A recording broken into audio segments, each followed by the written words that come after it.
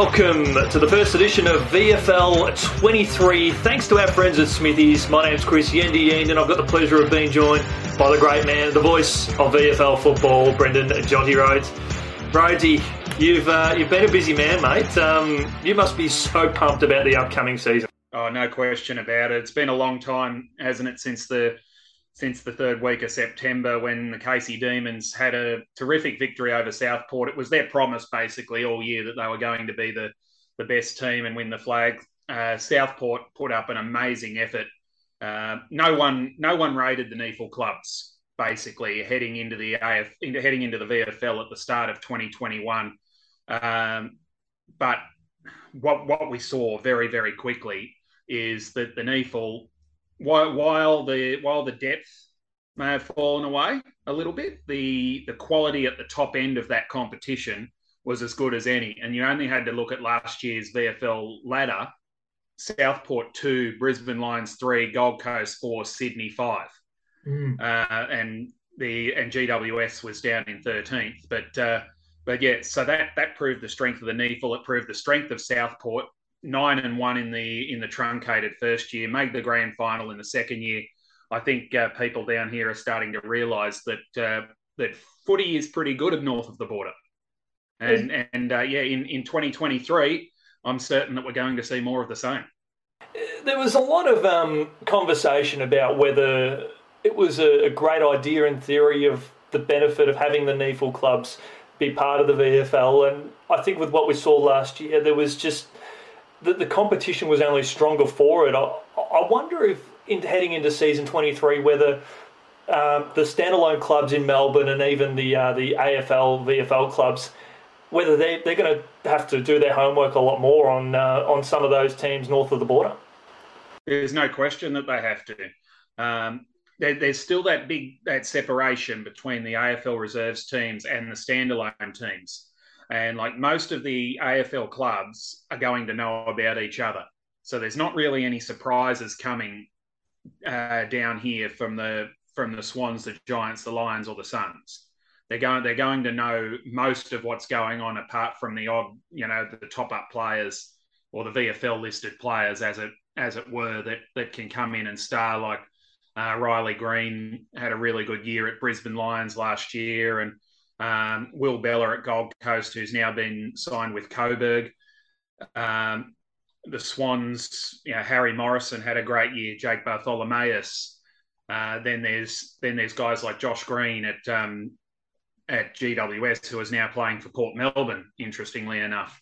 So those players have been seen, and now they're getting opportunities.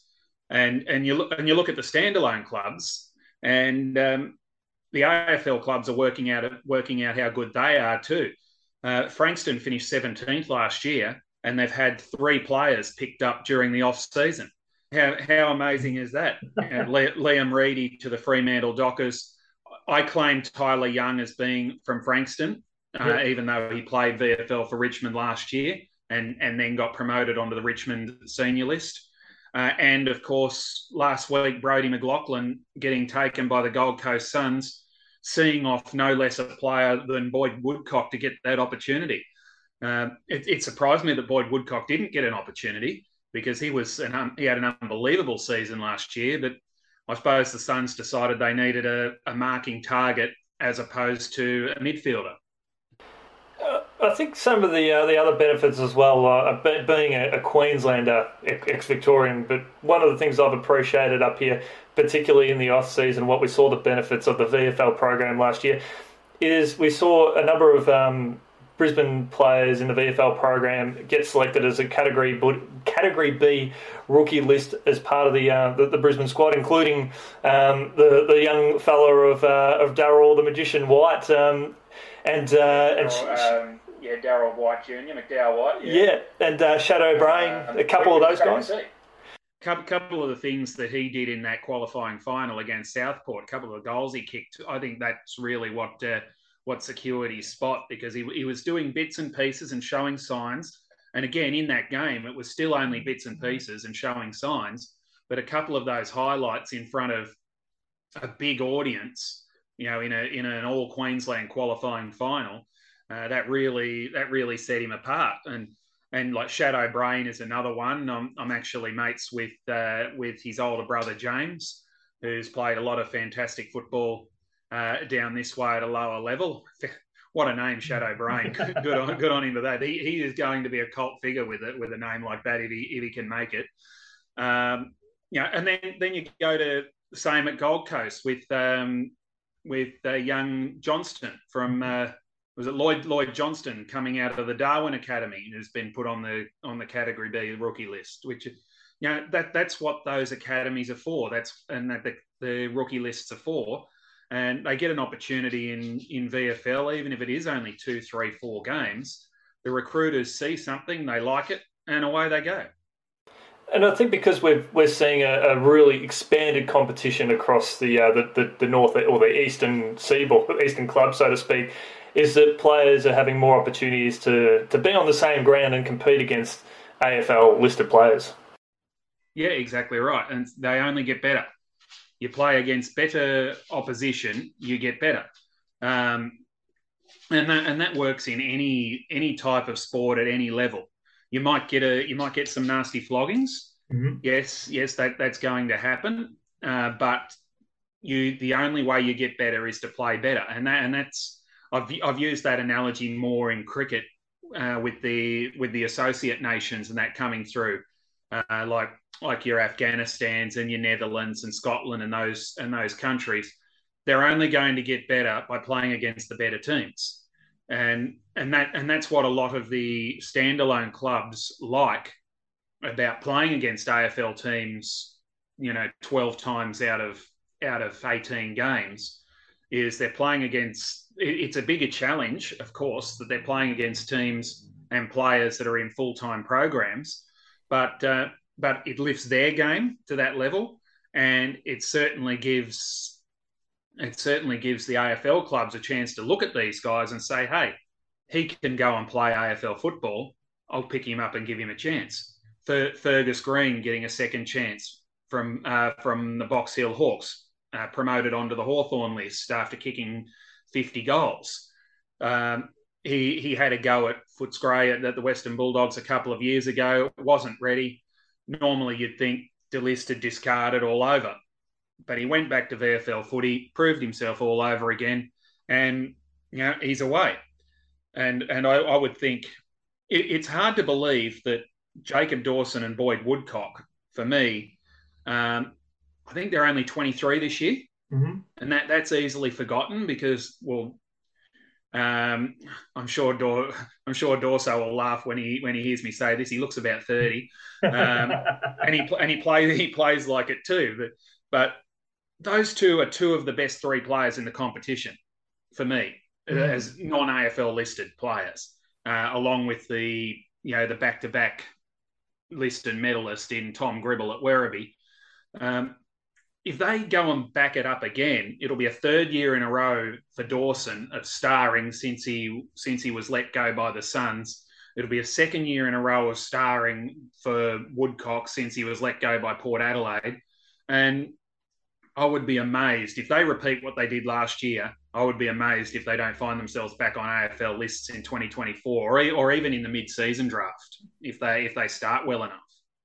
Well, this gives us a chance to launch into the first quarter of VFL 23. We've sort of gone through reflection. What were some of your big highlights of 2022? Well, I suppose the number one highlight is clearly the fact that we had a grand final for the first time since 2019. So Richmond beat Williamstown in an absolute thriller down here. Of course, the Brisbane Lions beat Southport, I think, quite comfortably in the 2019 grand final. They went undefeated. Right. So they were the 2 reigning premiers who held their title for 3 years. So to go to grand final day, it was an ordinary day, which didn't really help, but they still got a crowd that was more than most people were predicting on a wet day, and the fact that there was only one game on, with the VFLW having moved to another date, so that affected the crowd as well.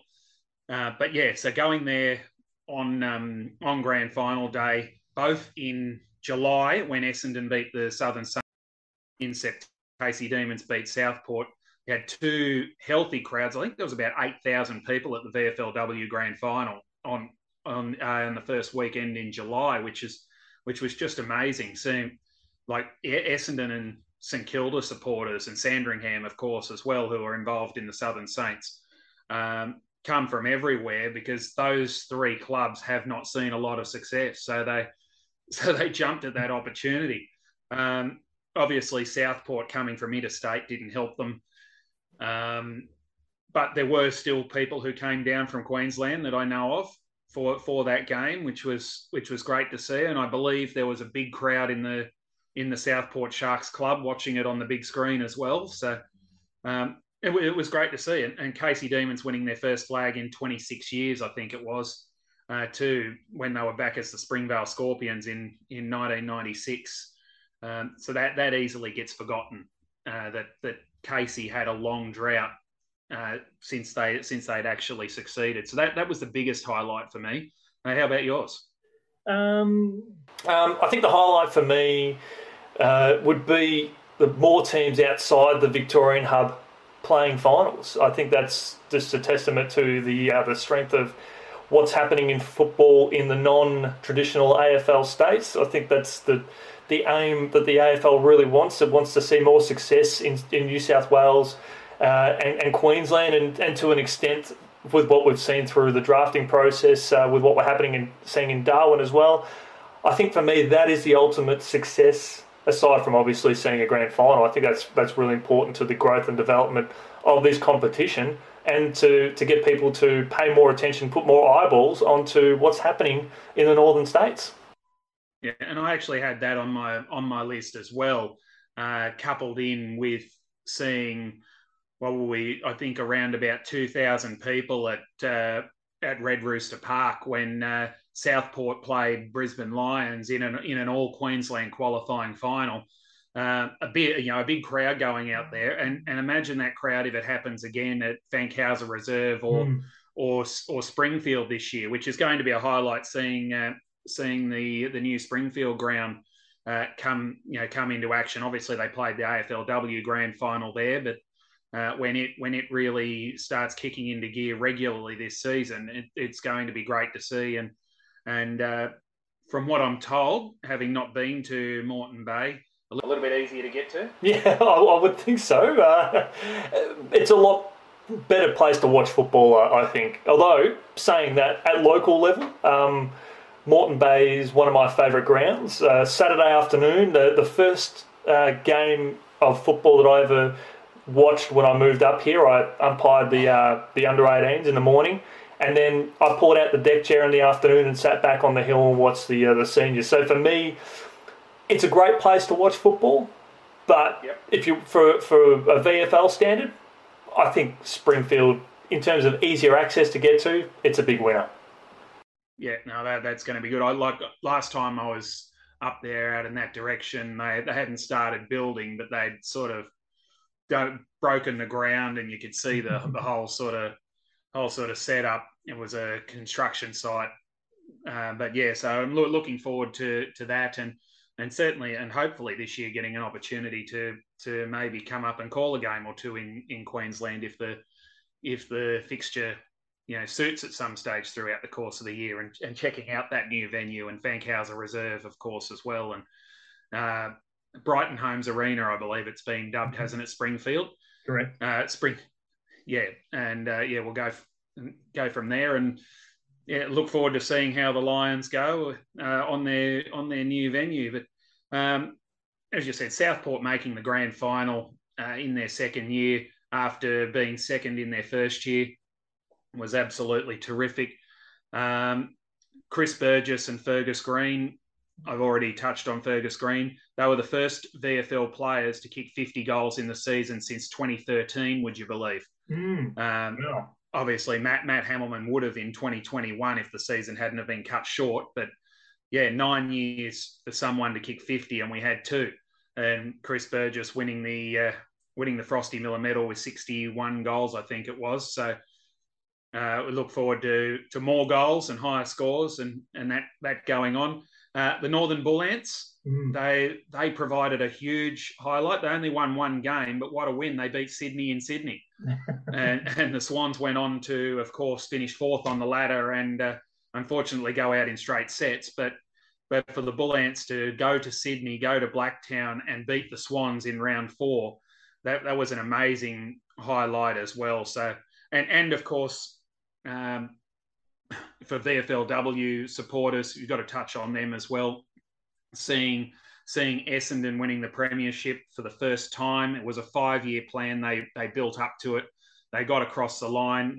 They're only the second team to win a flag undefeated since Darebin in 2016 in the first year, although they did have 2 draws, of course. And of course, Tom Gribble, who we've mentioned, and Georgia Nanscorn winning back-to-back league medals in each competition are other big highlights for me, along with Darebin themselves, who have really struggled for the last 3 years. They were 5-2 halfway through the year before, unfortunately, falling away. But it was great to see them as one of 2 standalone clubs in the VFLW up and about again. We won't touch too much on the lowlights because, let's be honest, there wasn't too many across both competitions last year.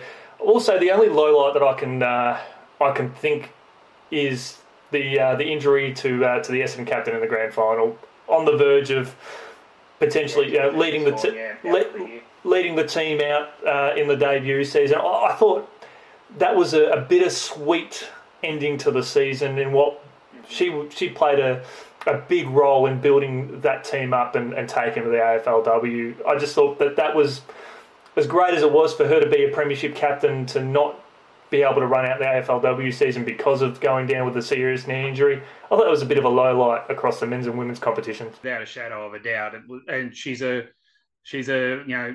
terrific person. She's very loyal too. She did play a couple of AFLW games for North Melbourne a couple of years ago. But as soon as she joined Essendon, she had that great year in 2021, won the Lambert Pearce medal. AFLW clubs came calling again to give her another opportunity, and she knocked them all back. She said, Essendon gave me this opportunity. I'm going to stick with Essendon, loyal to Essendon, and when they come into the AFLW, that's where I want to be. So you're exactly right that she didn't get to experience that in season 7. And obviously because of it, we won't be seeing her in the VFLW this year, but hopefully we can see her run out in August in the first game of season 8, and that would be fantastic to see in the AFLW. The only other, I suppose, you'd have to say downside, low lights, if there's any, just very quickly. No Melbourne standalone team being able to make the finals. I think that was for the first time. They certainly took longer to get over the COVID cancellations. That was the biggest thing. The AFL clubs being able to train right through that period when the VFL clubs couldn't. I think that's what I put it down to, and I expect them to be a lot more competitive this year, and we could realistically see 3 of them make it into the top 8 this year, being Werribee, Port Melbourne and Williamstown, in my honest opinion, which we'll talk about again closer to the start of the season. The Bull Ants being unable to win more than that one game, the Western Bulldogs in the VFLW being unable to win a game after playing in the grand final in 2019. And of course, you're talking about injuries, the horror head injury to Eli Templeton from Port Melbourne playing local footy.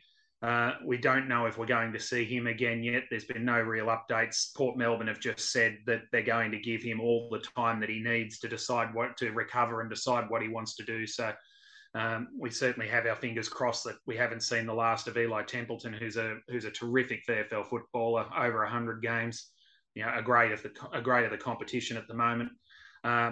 And I think you haven't mentioned it, but you put on your list that you got to call Josh Kennedy's return to football, which was a highlight for you. Yeah, definitely.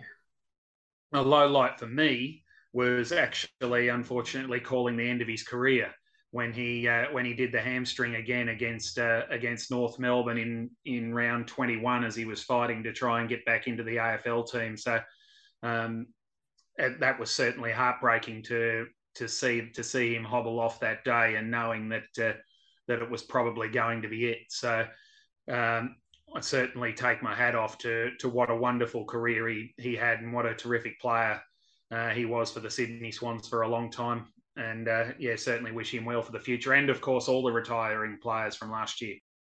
Well, I think the biggest one for me on a personal note was getting to the starting line in round 2. A lot of people know, some don't, that I had a very serious back injury and back operation during the off season last year, and there was no guarantee that I'd be able to even walk again in time for the start of the season. So to be able to get out there at AIA Centre Olympic Park in round 2 for Collingwood versus Geelong with Clutch TV, that was big for me personally. Nothing really outstanding in that particular game. I think Ollie Henry might have kicked 3 goals in the second quarter and won the game for Collingwood. But just getting back out there, being able to go on after that, went on to call 78 games of football across all different competitions and leagues. So that has to be a record. A bit of overkill, but that must be a record around the entire country. I think you'd be hard pressed to find anyone at any level across multiple levels that have been able to call nearly 80 games of footy in 2022. I'm sure they'll be around, so I won't necessarily make the claim, but you just love going to the football. You just love going to the football, and if you can call it when you're there, why not? Eh?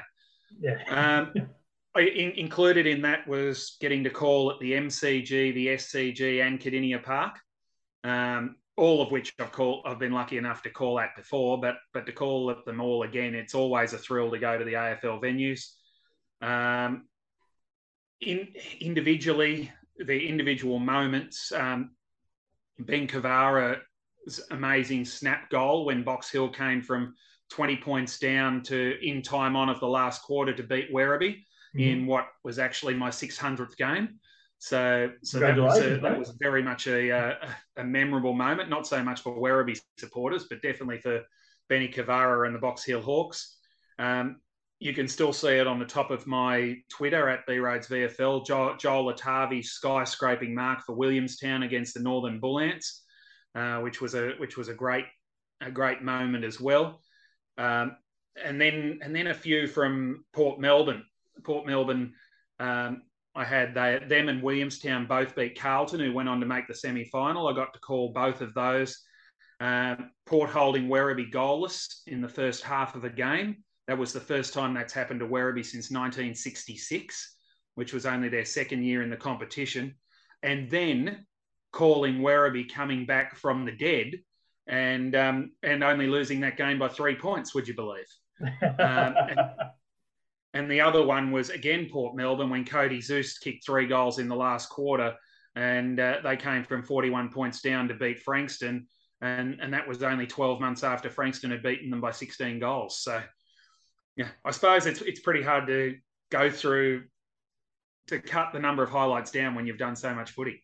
I had a couple of key highlights. I mean, for me to just have a chance to call VFL football was something quite spectacular. Last year on a professional scale, you talk about 78 games of footy that you called. I had the opportunity to call development football with AFL Queensland, state women's football, state men's football, VFL football, and lucky enough, the AFL football. And I think the exciting part for me was to have the opportunity to call Gold Coast Suns and see some of the guys that I'd seen through the VFL, come through and assess some of the form that they've been in. I guess for me, my favourite call was, which got a fair pump up across the socials, was an accidental call. Boyd Woodcock took a spectacular mark in the goal square for Southport. I think it was against Sydney. For me, at that time, I went a little bit bananas, but I had no idea what actually happened. So I rose with the occasion. Then when I saw Boyd on the ground, I was like, Oh, that's Boyd Woodcock. He's actually marked that. So I remember getting a little bit excited, but in that frame of mind, I actually had no idea what had happened. But it did get a good run through the socials, and it was pretty exciting. Um, Bit more than the socials too, Yeendy, when it went at one mark of the week on the bounce. I know. It went absolutely crazy. And truth be told, I literally, in that moment, and you know yourself with a call, there's things where you don't quite know, but you just try and make it sound exciting, hoping it's exciting. And then if You it just doesn't go with the help, first thing. The first thing you think of, you just go with. yeah, It's as exactly. simple as that. If you try and create something, that's when it doesn't sound real. You've just got to go with your just roll with it, basically. Exactly. Well, and in my defence in that situation, I was 100 metres away and it was pretty dark. So for me, that was pretty cool. Calling a game off the back of a ute over at Moreton Bay was pretty special. I really enjoyed that. That was it was pretty exciting. And also another highlight is I had the opportunity to call two premiers last year. The one AFL game that I called was Geelong beating Gold Coast, but I also called Casey's only loss of the season against for the year, and that was over at Moreton Bay. So I thought that was a pretty awesome highlight just for me personally. You can certainly claim those, and that AFL game puts it doesn't matter. I'd trade my 78 for one. I've been waiting a long time, and you've got that in your bank, and no one can ever take it away from you. And yeah, hopefully that time comes for me soon, and hopefully you get many more, and we're doing an AFL game. All right, round one is officially dropped for the VFL and for VFLW, thanks to our friends at Smithies. Let's quickly go through. We've only got a couple of minutes left, but let's quickly go through what we've got for the VFL to start round one. Oh, and it really is a blockbuster start to the season. Friday night football to kick it off. Really looking forward to that one. Icon Park at 7:05 on Friday, the 24th of March. Carlton versus Geelong. Should be an absolute cracker. Carlton, of course, made the semi-finals last year. Geelong dropped out of the finals in 2022 after being in the top eight in that shortened 2021. They'll be keen to bounce back. But yeah, the Blues and the Cats, Friday night football. Can't wait for that. And then it's a smorgasbord in Queensland for you on the Saturday. Unfortunately, they all overlap, which is a bit of a shame. But 3 games on the Saturday afternoon in Queensland for our northern fans. The Brisbane Lions playing their first ever game at Brighton Homes Arena when they take on Werribee. And Werribee actually travelled to Queensland pretty well last year and were competitive against. I think they lost to Gold Coast by 4 points. They lost to Brisbane by 15 or something like that. And they underachieved last year. Sandringham had a terrific start to the year last season. They play Southport at Fankhauser Reserve. And the one in the middle is Williamstown taking on the Gold Coast at the Oswald Centre Oval. We certainly expect Williamstown to charge up the ladder. I know they finished 20th last year, but they have recruited out of sight. They have lost some quality, but I certainly expect them to be much more competitive this year. So they are 3 terrific games of football up in Queensland on the Saturday of round one. Casey Demons will unfurl the flag at Casey Fields at 2:00 on the Saturday afternoon. They're playing Footscray, who was undefeated the year before, and they're another team who I would be surprised if they didn't bounce back in some way, shape, or form. We need to touch on Collingwood plays Coburg at Victoria Park. An interesting one. That North Melbourne versus Port Melbourne at Arden Street is the other Saturday game. And then on Sunday, Sydney versus Box Hill at Tramway Oval, which is just outside the SCG. They'll still be pushing and hopefully be able to move that game inside, but we'll see what happens there. Richmond versus the Northern Bull Ants at the Swinburne Centre, and Essendon versus GWS will be only the second VFL game played at the NEC hangar. So a big round one of action, and basically 10 games right there with Frankston having the bye. 10 games where you would think there's probably at least 7 where there are going to be no clear favourites. Absolutely. I'll go through the VFLW round 1 fixtures. We've got Darebin v Southern Saints, Carlton v Port Melbourne, Geelong v North, and Collingwood v Williamstown, which is the second game of a doubleheader at Victoria Park.